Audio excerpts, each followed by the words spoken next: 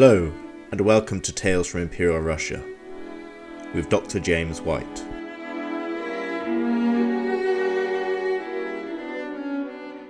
Episode 19, Strike, the Tale of Vasilii Gerasimov.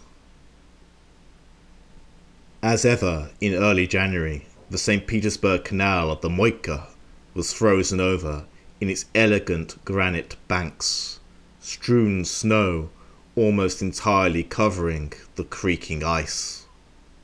The frigid gales of the Baltic Sea whistled and wailed along the narrow streets of the embankment, chilling to the very bone the fur-clad pedestrians of this most fashionable central district, all hurrying to return to the warmth of their firesides.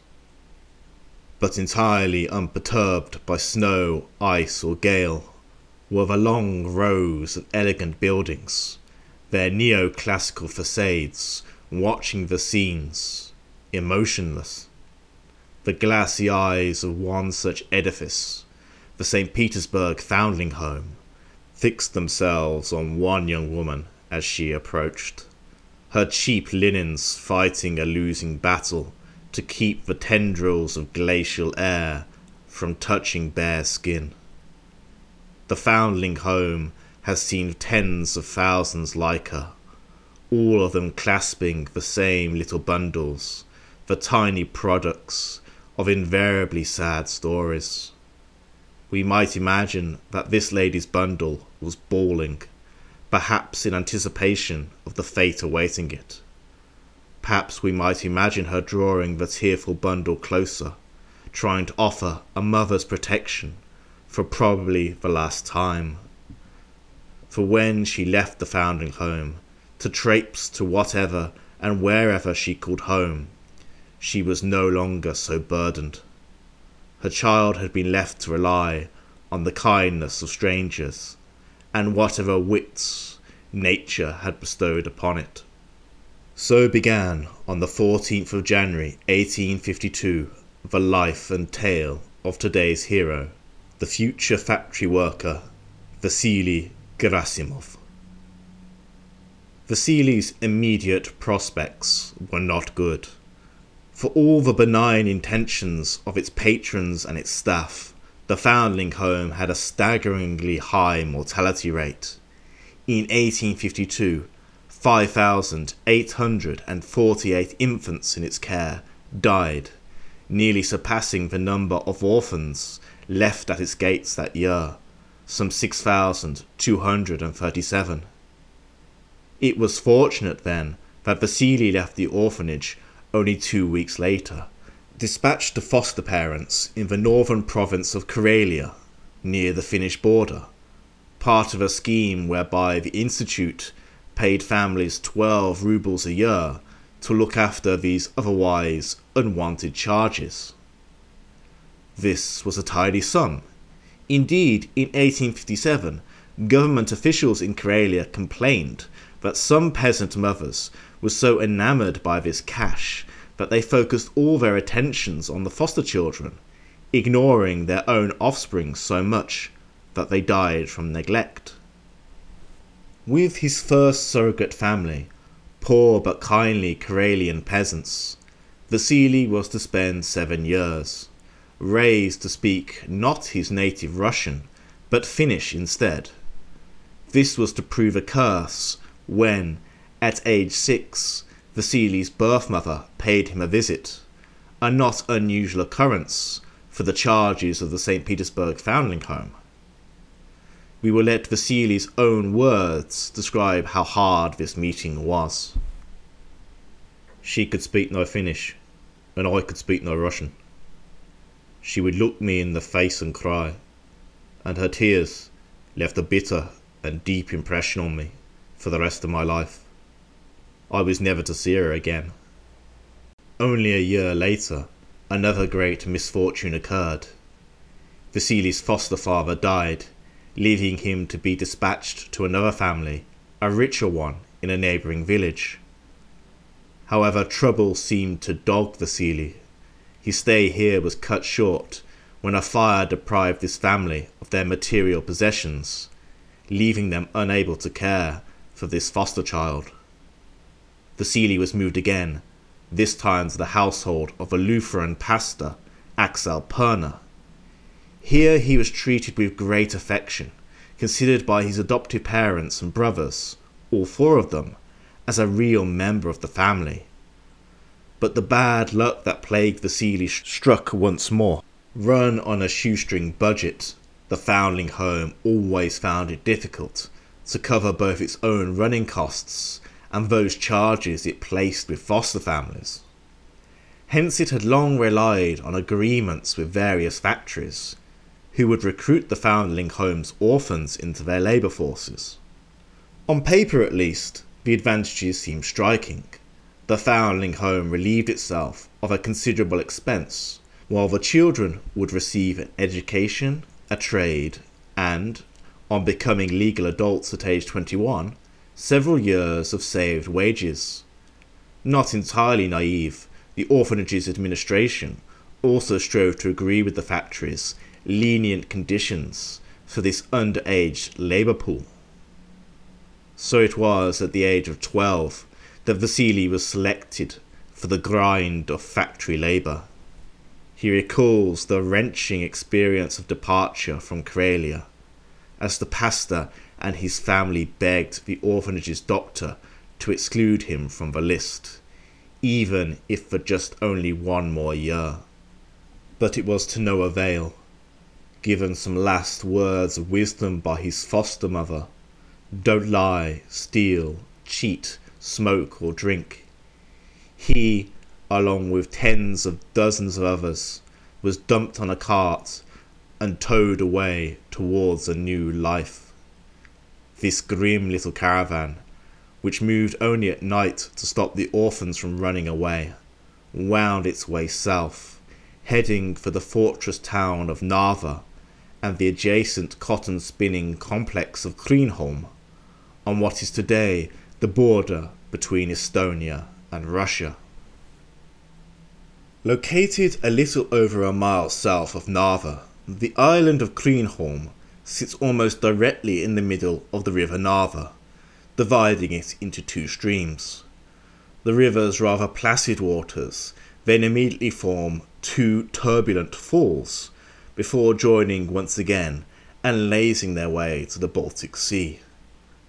The potential of these rapids to power machinery had long been recognised. By the 1850s, the banks of the river had been colonised with textile factories for some years, although the island of Kreenholm itself remained relatively untouched. The task of utilising this excellent venue was left to the German entrepreneur Ludwig Knupp, later known as the Moscow Cotton King. Born in Bremen into a wealthy merchant family with international ties, Knupp initially worked with his uncle, a Manchester cotton magnate. Seeing the booming Russian textile trade, this uncle dispatched Knupp to Moscow in 1839. Over the next 2 decades, the industrious businessman established an enterprise that spanned the globe, with offices and affiliates as far away as London and New Orleans. And in 1857, his eye was drawn to Kreenholm.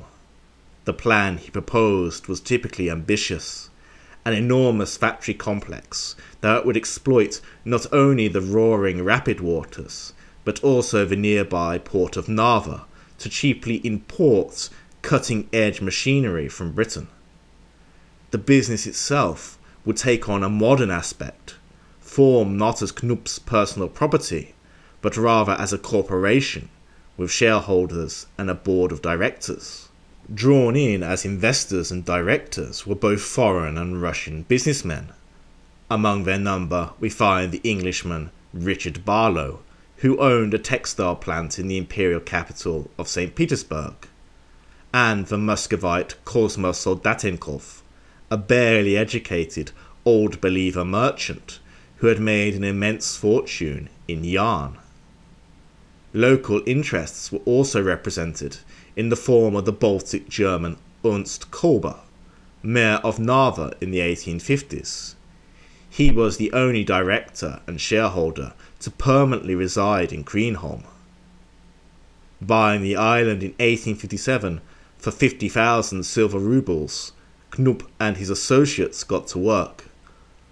Over the next 4 years, 4 two-story buildings arose on the island itself, housing nearly 1,000 looms.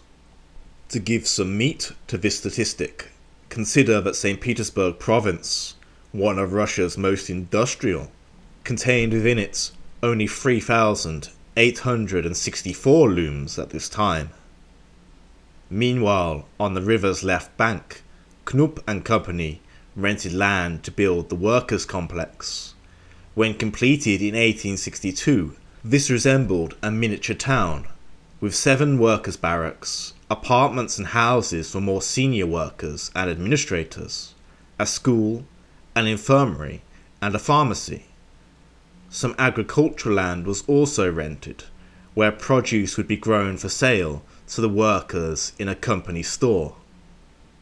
The island factory and the workers' residence were joined by a long, if narrow, wooden bridge, 81 meters in length and 9 meters wide, standing some 10 meters above the water. As for the workforce itself, which numbered just under 5,000 by 1872, it was highly diverse, both in terms of skills and provenance.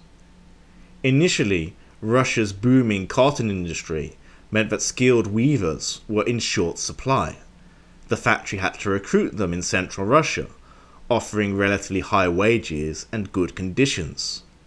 As the elite of the workforce, the weavers were also given the best apartments in the factory barracks. The rest of the labour, the unqualified spinners and auxiliary workers, were sourced more locally, from among Russians in St Petersburg province, on the right bank of the river Narva, and from among Estonians in Estland province, on the left bank. By 1872, the Estonians outnumbered the Russians more than 2 to 1. The two populations were generally, although not completely, segregated. Housed in different barracks, and with their children being taught in separate classes, the Estonians had a Lutheran pastor on hand, while the Russians were provided with an Orthodox priest. While the nationalities were partitioned, the genders were not, however. Both the quarters for unmarried workers and the bathing facilities were unisex, at least into the 1870s. Thus, the factory's 1,318 female and 2,158 male workers had plenty of opportunities for fraternization, a fact that later scandalized the imperial government. However, for all the modern aspects of the Kreenholm factory, other elements recalled the distinctly feudal arrangements at Russia's older industrial sites in the Urals. Until the construction of the railway in 1870, both Narva and Kreenholm were difficult to reach, either from the empire's capital of St Petersburg, 136 miles to the northeast, or the provincial capital of Tallinn, 210 kilometers to the west. A ferry service between Petersburg and Narva ran only twice a week. Even local police officers and magistrates were some distance away. This, combined with Knupp's personal prestige, meant that government oversight at the factory was non-existent. The factory administration ran the Kreenholm plants almost like a state within a state, penning their own laws to be executed by their own police force. Ernst Kolber, the only director on site, and the rest of the factory administration, almost exclusively local Germans, were akin to medieval barons, exercising absolute power over people and property alike. The abuses to which this led can be told through the eyes of our hero, Vasilii Gerasimov. Arriving at the Kreenholm factory complex in 1864, Vasilii and all the other foundlings were ripped from foster homes in Karelia, were immediately thrust into the harshness of factory life.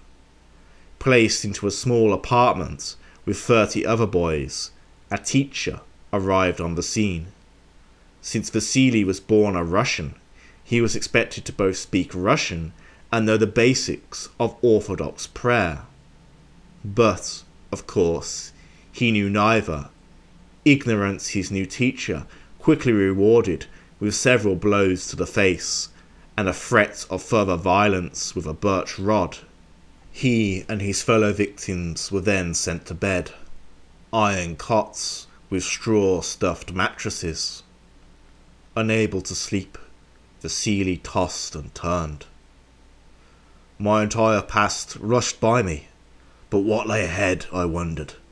The stern reception, the teacher's threats and the slaps with which he rewarded me did not arouse any rosy hopes in me, and I pictured my future in the gloomiest colours. I was very sad. How I yearned to see my good guardians, my natural mother, once again. How very passionately I longed to press them to my sickly chest, to tell them of my hopeless situation, to share with them my misery.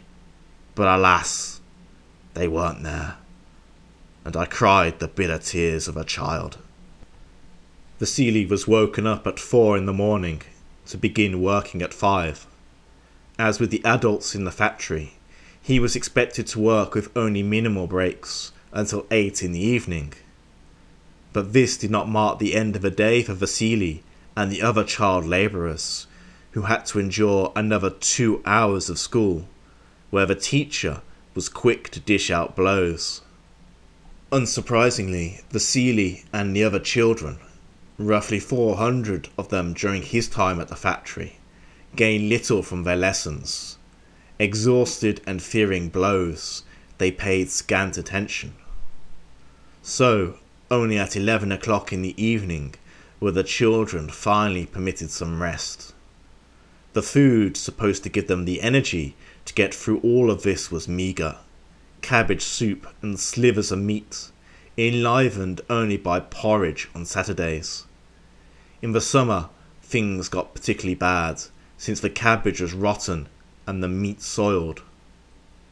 Issued only with an overcoat, a shorter sheepskin coat, boots, shoes, and a cap, the children, at least, had to toil in their undergarments. Quickly encrusted in dirt by the grueling and filthy work, the soiled clothing rapidly turned to rags. The all-too-short sheepskin jackets did nothing to protect them from the grim Baltic winters when queuing with thousands of others to enter and exit the factory across the narrow, rickety bridge. Raised in villages by foster families, it is not hard to understand what kind of effect this onerous existence had on Vasilii and the other orphans. Vasilii himself relates the heart-wrenching story of one girl he had known in Karelia.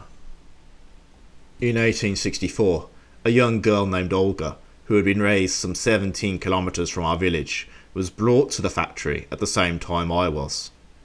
When she came to the factory, she was a beautiful and completely healthy child. Right after our arrival, I lost sight of her, and it was only 3 weeks later that I encountered her by chance on the way to work. I was shocked by the horrible transformation she had undergone in the course of those 20 days. Not a trace remained of the former Olga. She had grown terribly thin. Her cheeks, which had been bright and ruddy, now displayed black stains, and they had collapsed. Her splendid hair was now in disarray. Her eyes had grown dull, and her feet were in such pain that she could hardly walk.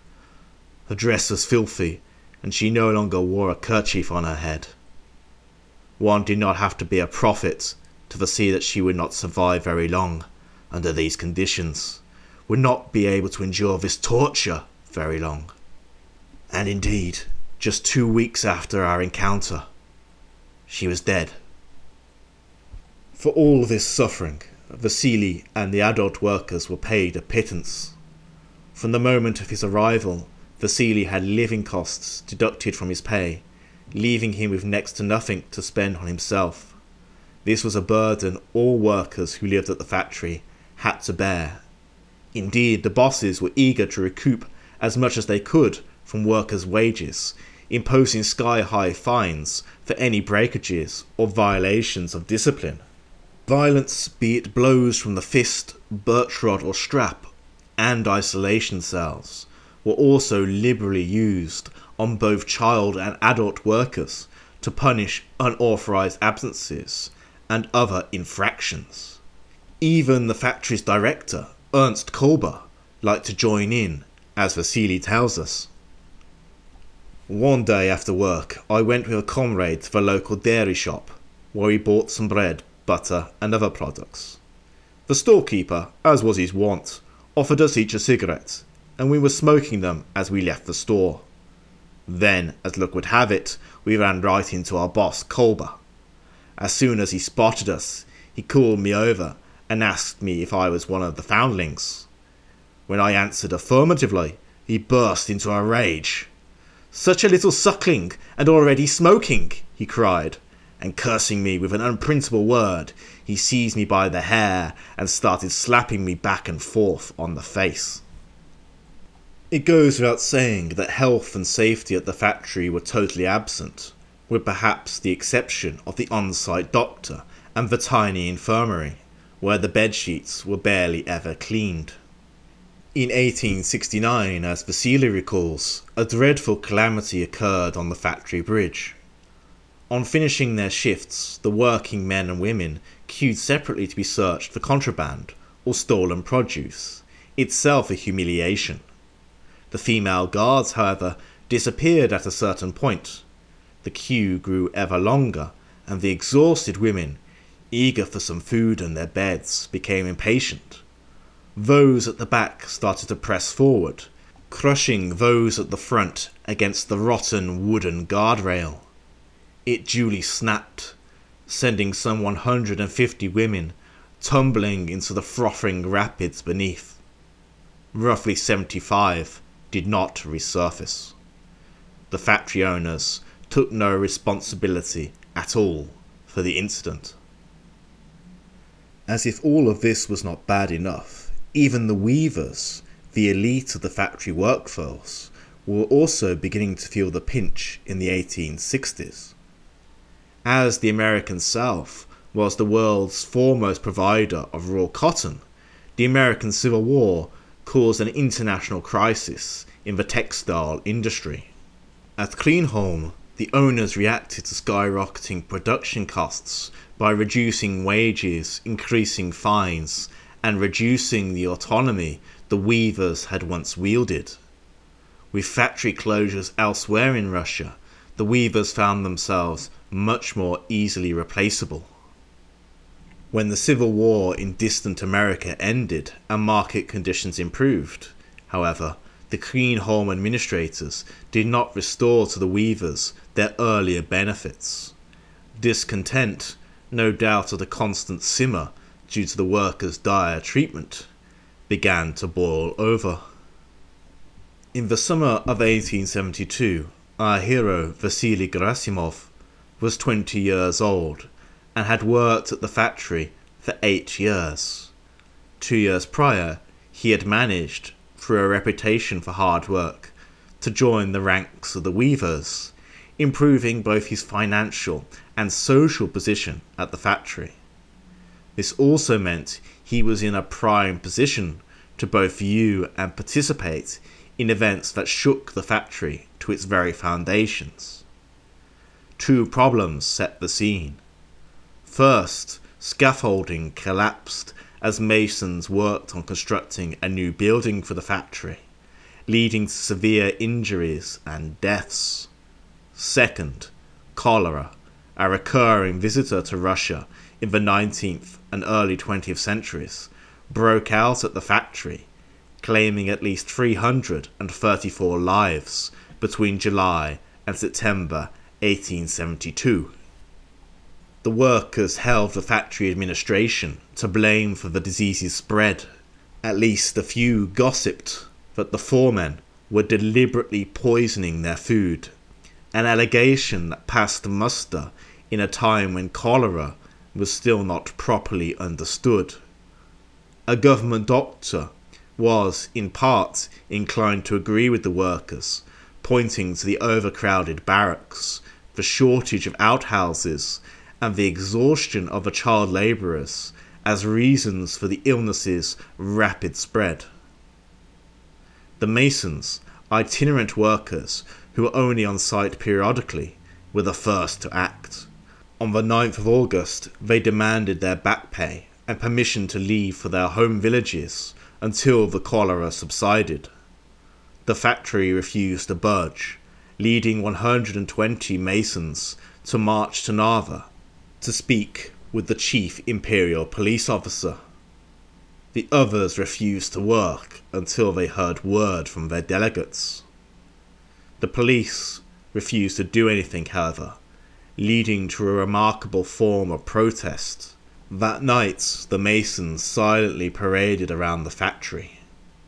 I quote here the leading historian of the Kreenholm factory unrest, Reginald Zelnik.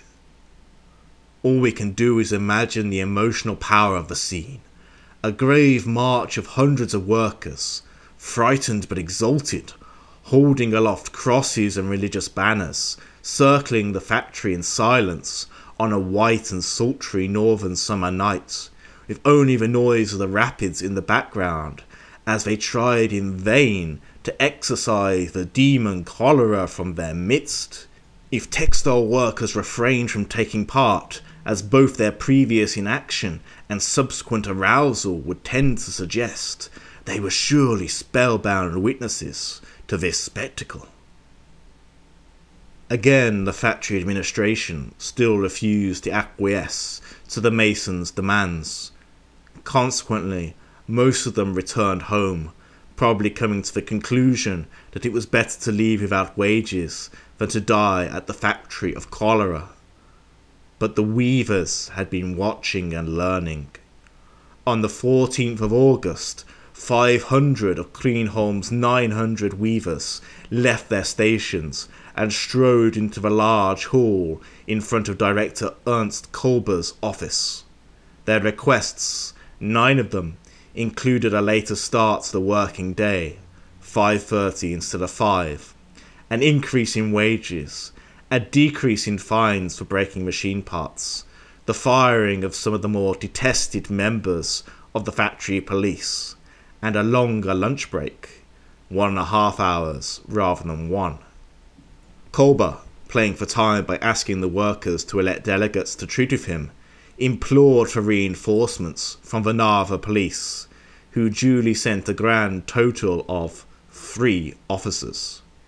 In their presence, Kolber tried to employ a tactic used by factory bosses across Europe, pleading he was, like the workers themselves, only an employee and could not do anything without the say-so of the owners in Moscow. Would they wait, he asked, for the owners to come themselves? The workers agreed and dispersed. A week later, on the 21st of August, the owners had still not arrived.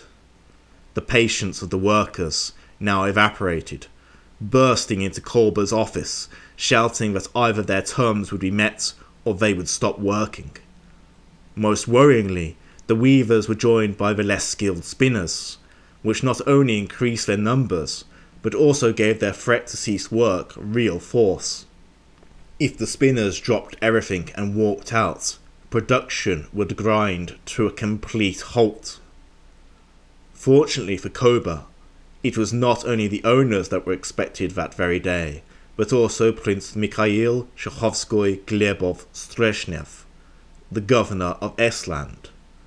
By this point, the provincial branch of the imperial government had gotten wind of the discontent at the factory, and wanted to defuse the situation as quickly and as peacefully as possible. Taking charge, Governor Shukhovskoy persuaded the workers to form delegations, half Russian and half Estonian, to present their conditions, which he then gave to the owners Knup and Soldatenkov when they arrived from Moscow.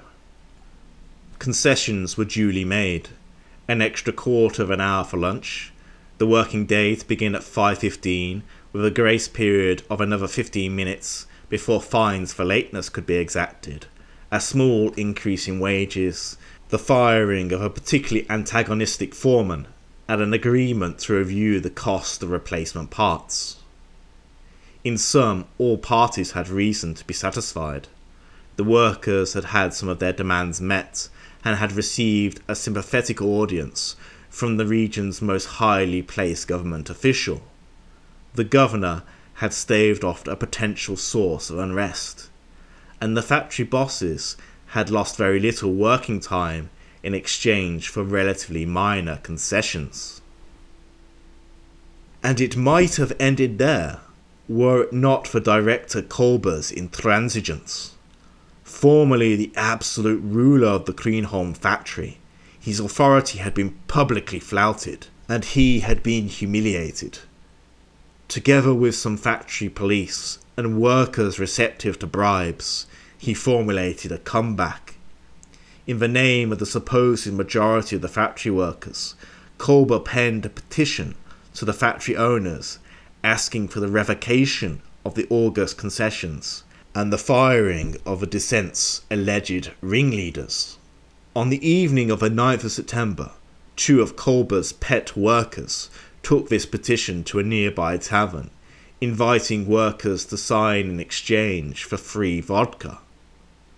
However, rumours of this treacherous tactic had been circulating around the factory several days beforehand. The pub was quickly surrounded by 150 angry workers.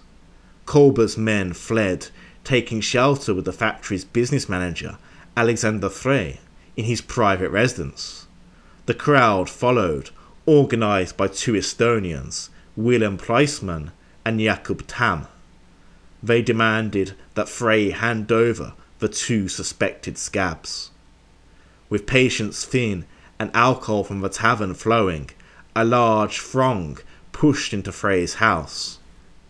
A man possessing nerves of steel, he faced them down and persuaded them to depart. But the workers were not done. Now fully convinced that management intended to walk back the concessions, they decided to appeal to the government, dispatching 6 delegates to Narva to talk with the local police captain, asking for an audience with the previously sympathetic Governor Shahovskoy. But Kolber had had the same idea, sending his own messages to the Narva police. While the 6 worker delegates waited with the officer, this messenger arrived. Duly persuaded that the workers were rebels, the police captain arrested the Narva 6 and placed them into custody. On Monday, the 11th of September, the rest of the workers were appraised both of the events of Saturday night and the arrest of their leaders. 200 of them constantly smashed their way into the factory offices, requiring the release of their incarcerated comrades. Kolber flatly refused, at which point he was given an ultimatum: release the leaders by 12 or face a complete work stoppage, with entrance to the factory blocked. Kolber managed to dart off a telegram to the governor before the threat was executed. At 12:30, strikers, armed with cudgels and sticks, occupied the mainland side of the bridge. Workers attempting to return to their posts after lunch were stopped and turned around. Kolber's house was surrounded, with the mob waving birch rods, and explicit threats that Kolber was to be subject to the same punishment he had so readily inflicted on workers. Another large group of strikers, our hero Vasilii among them, decided to march on Narva to secure the release of Tam, Preisman, and the other instigators. The police flatly declined to liberate their prisoners, although Tam managed to throw a note from his jailhouse window, urging his comrades to fight on. The crowd resolved once more to telegram Governor Shahovskoy. By now the governor was already aware that a sizable and violent incident was taking place in Kreenholm. A half-strength infantry battalion, some 300 men, was dispatched to Kreenholm, where the workers had armed themselves with rocks, hurling some of them at Kolber's house. They were not prepared for an open battle with armed infantry, and scattered on the soldiers' arrival. They were not, however, ready to entirely cede their control of the factory. The next day, the 12th of September, was marked by skirmishes between outnumbered army patrols and large groups of stone-throwing weavers, desperately trying to disrupt the army's efforts to free up the bridge to the plant. Few workers managed to cross, effectively closing the factory.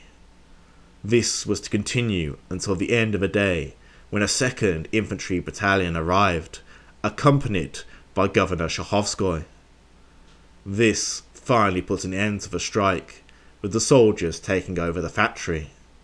A few days later, they were replaced with police officers, 18 in all, sent especially from St Petersburg.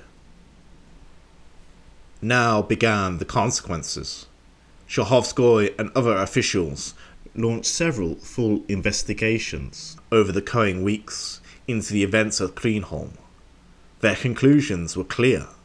The fault for the strike lay predominantly on Kolber and the other factory top brass.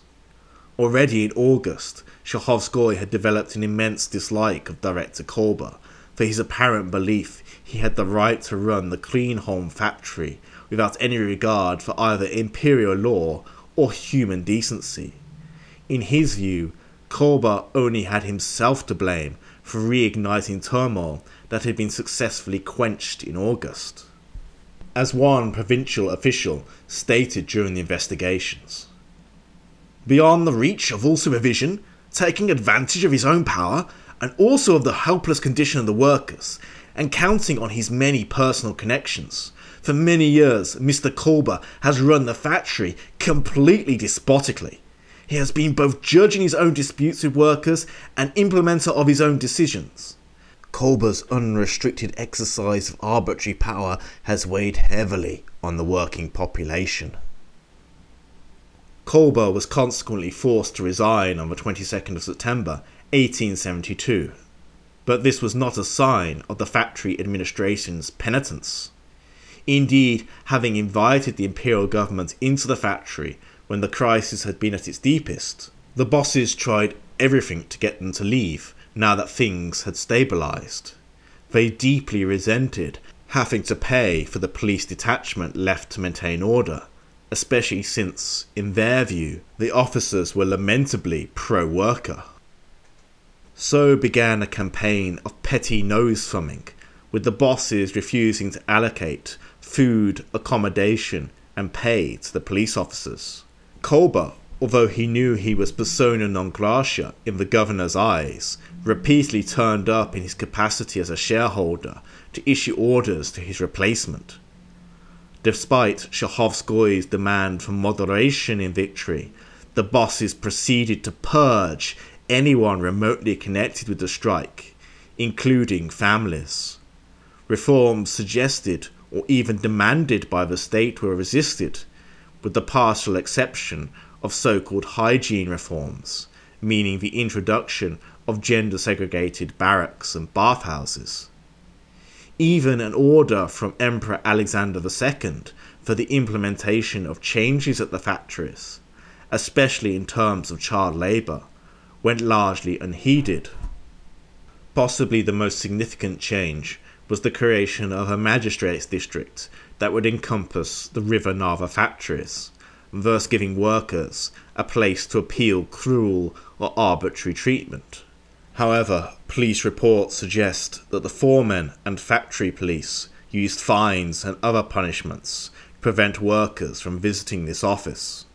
Scarce wonder then that there was another strike at the Kreenholm plants in 1882. For the workers, the repercussions were much, much harsher. Even though Governor Shakhovskoy, other provincial officers, and even a few central bureaucrats placed the blame for the strike and its violence on Ernst Kolber. Their compassion for the Kreenholm toilers could not save those identified as instigators and ringleaders. In late 1872, trials began in Tallinn.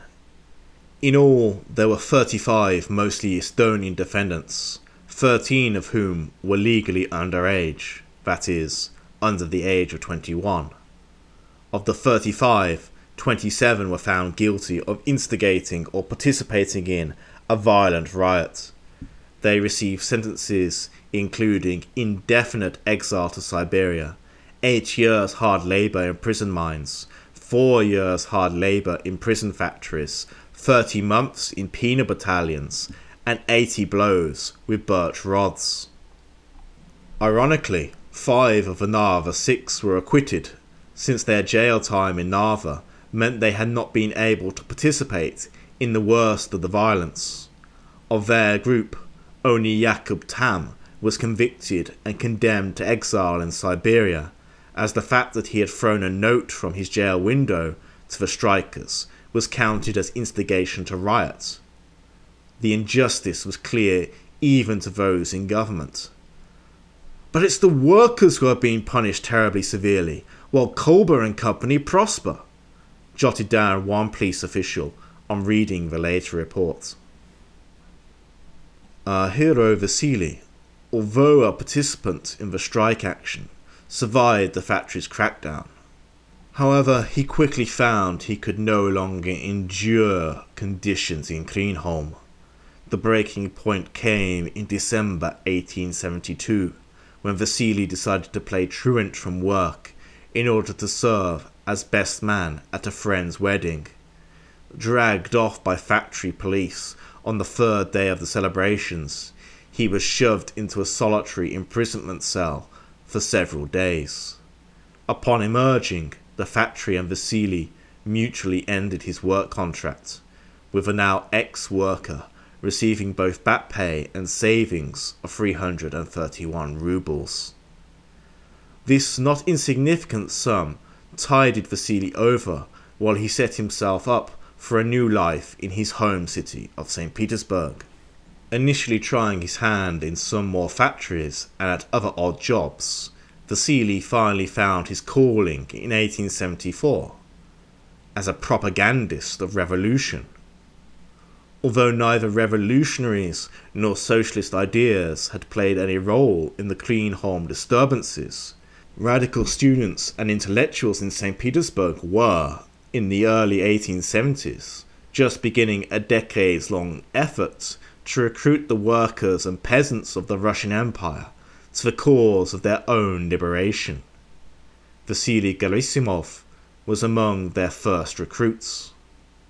Approached by Diomid Alexandrov, a fellow foundling and Kreenholm veteran, in 1874, Gerasimov threw himself into the revolutionary cause, partaking in reading circles with gusto, despite his rather limited literacy. As he puts it in his memoirs, there was nothing strange in this new twist in his life. The socialist ideas did not seem alien to me. Abandoned by my family, compelled from earliest childhood to wander among strangers, to endure every possible misfortune, I was conscious of the complete inadequacy of the existing order. I had seen how my brothers and sisters at the Kreenholm factory perished, and I could not remain a passive witness to their destruction. For 2 months, Vasilii and his childhood chum Alexandrov roved around taverns filled with proletarians and soldiers, handing out revolutionary literature and making speeches. Their enthusiasm was to be their downfall. Reports on Vasilii's activities made their way to the secret police, who moved to apprehend the former foundling. Aware that the game was up, Vasilii planned to flee to Karelia, hoping to once again find Pastor Axel Perner, the man whose family, so many years ago, had provided him with some of the only warmth and affection he had ever known. Waiting to depart at the Finland train station on the 11th of April 1875, Vasilii was noticed and apprehended by 2 guards. Finding socialist pamphlets in his pockets, he was quickly sent to the secret police.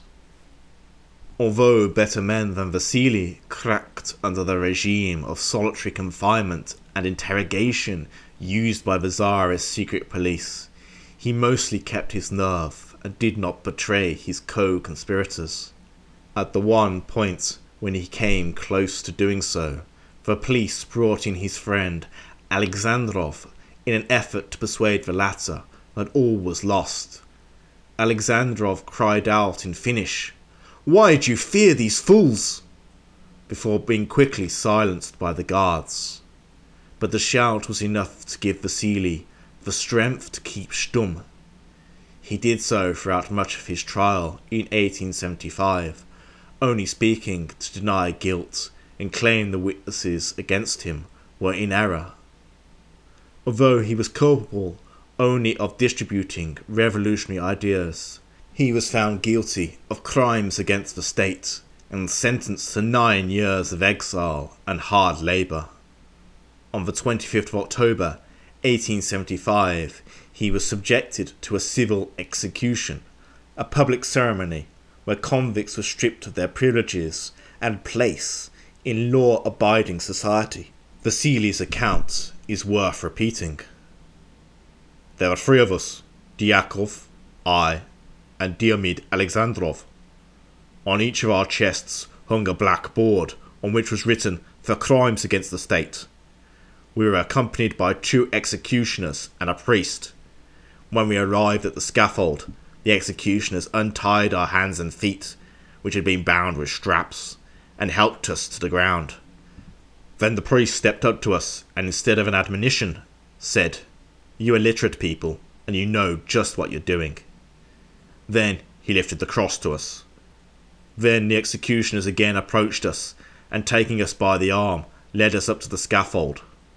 After the secretary read out the sentence of the court, the executioners took us to the posts of disgrace and chained us to them.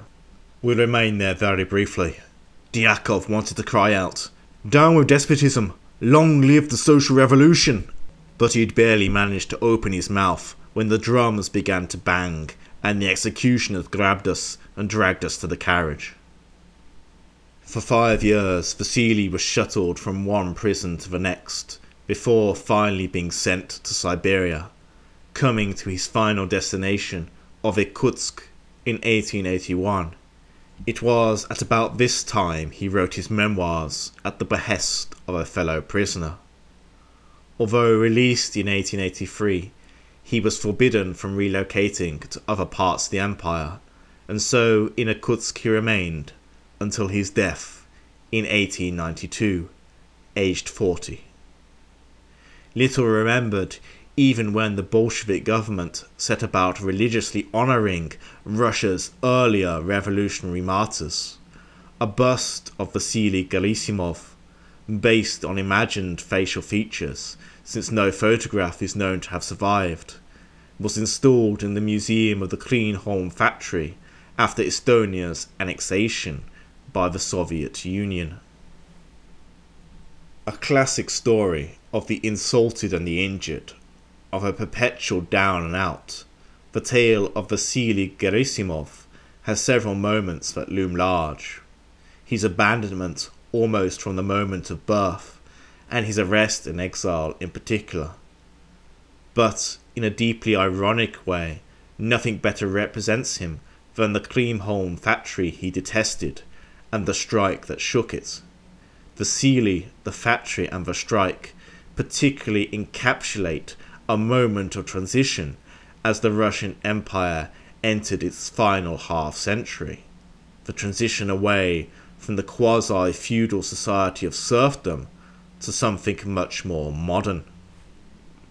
The Kreenholm factory was a peculiar mixture of modern capitalist corporation and feudal factory outpost, funded by international capital, equipped with the best technology money could buy, headed by a board of mostly absentee directors with homes across the European continent and beyond. it was also a nearly autonomous fiefdom, run with autocratic abandon by Ernst Kolber and his ilk, with scant regard for imperial law. Few examples point out better one of the most fascinating contradictions of the imperial Russian state. Declaring itself supreme in all respects, the absolute lack of administrative or police oversight in large portions of their vast realm meant that it ultimately had no choice but to hand power, sometimes in vast quantities, to people on the ground like Kolber. But the days of such little kingdoms were clearly numbered. For all the Kreenholm management worked to obstruct imperial agents after the strike, the eyes of the government were now firmly fixed on the factory. As for the 1872 Kreenholm Strike, this too evinces a combination of the modern and the medieval. Formal strikes, rather than simply episodes of disorganized unrest, were a brand new phenomenon in the Russian Empire. The Kreenholm agitators do not seem to have even known the word strike, referring to their action as a stoppage. Their demands were restorative rather than transformational, a request for the factory administration to return to the golden days of old, when the weavers had received some meagre privilege and status. The strikers were as yet not really members of a working class, born and bred into proletarian labour. Rather, they were peasants who just happened to have ended up working at a factory. But on the other hand, their protest was not the inchoate, unbridled rage of a peasant uprising, but rather an organised and disciplined effort to obtain concessions. They showed remarkable solidarity for a group divided in terms of nationality and as yet untouched by the guiding hand of militant labour leaders capable of negotiating with factory bosses and governors alike. This was a sign of things to come. And as for Vasilii Gerasimov, he too sits on a bridge between two worlds, a Russian whose native language was Finnish, one of the last representatives of the peasant come worker, but also one of the first members of the revolutionary proletariat. Like generations before him, he saw and suffered from the injustice, the cruelty, the malice, and the pain of a system that just did not work, or at least did not work for those like him. Like generations after him, he began to articulate the way out of this condition in terms of revolutionary upheaval, of tearing the system utterly apart and rebuilding it anew. It was these later generations who, in 1917, brought Vasilii's work to fruition and sent the entire edifice of imperial government crashing down. But this, dear friends, is a tale for another time.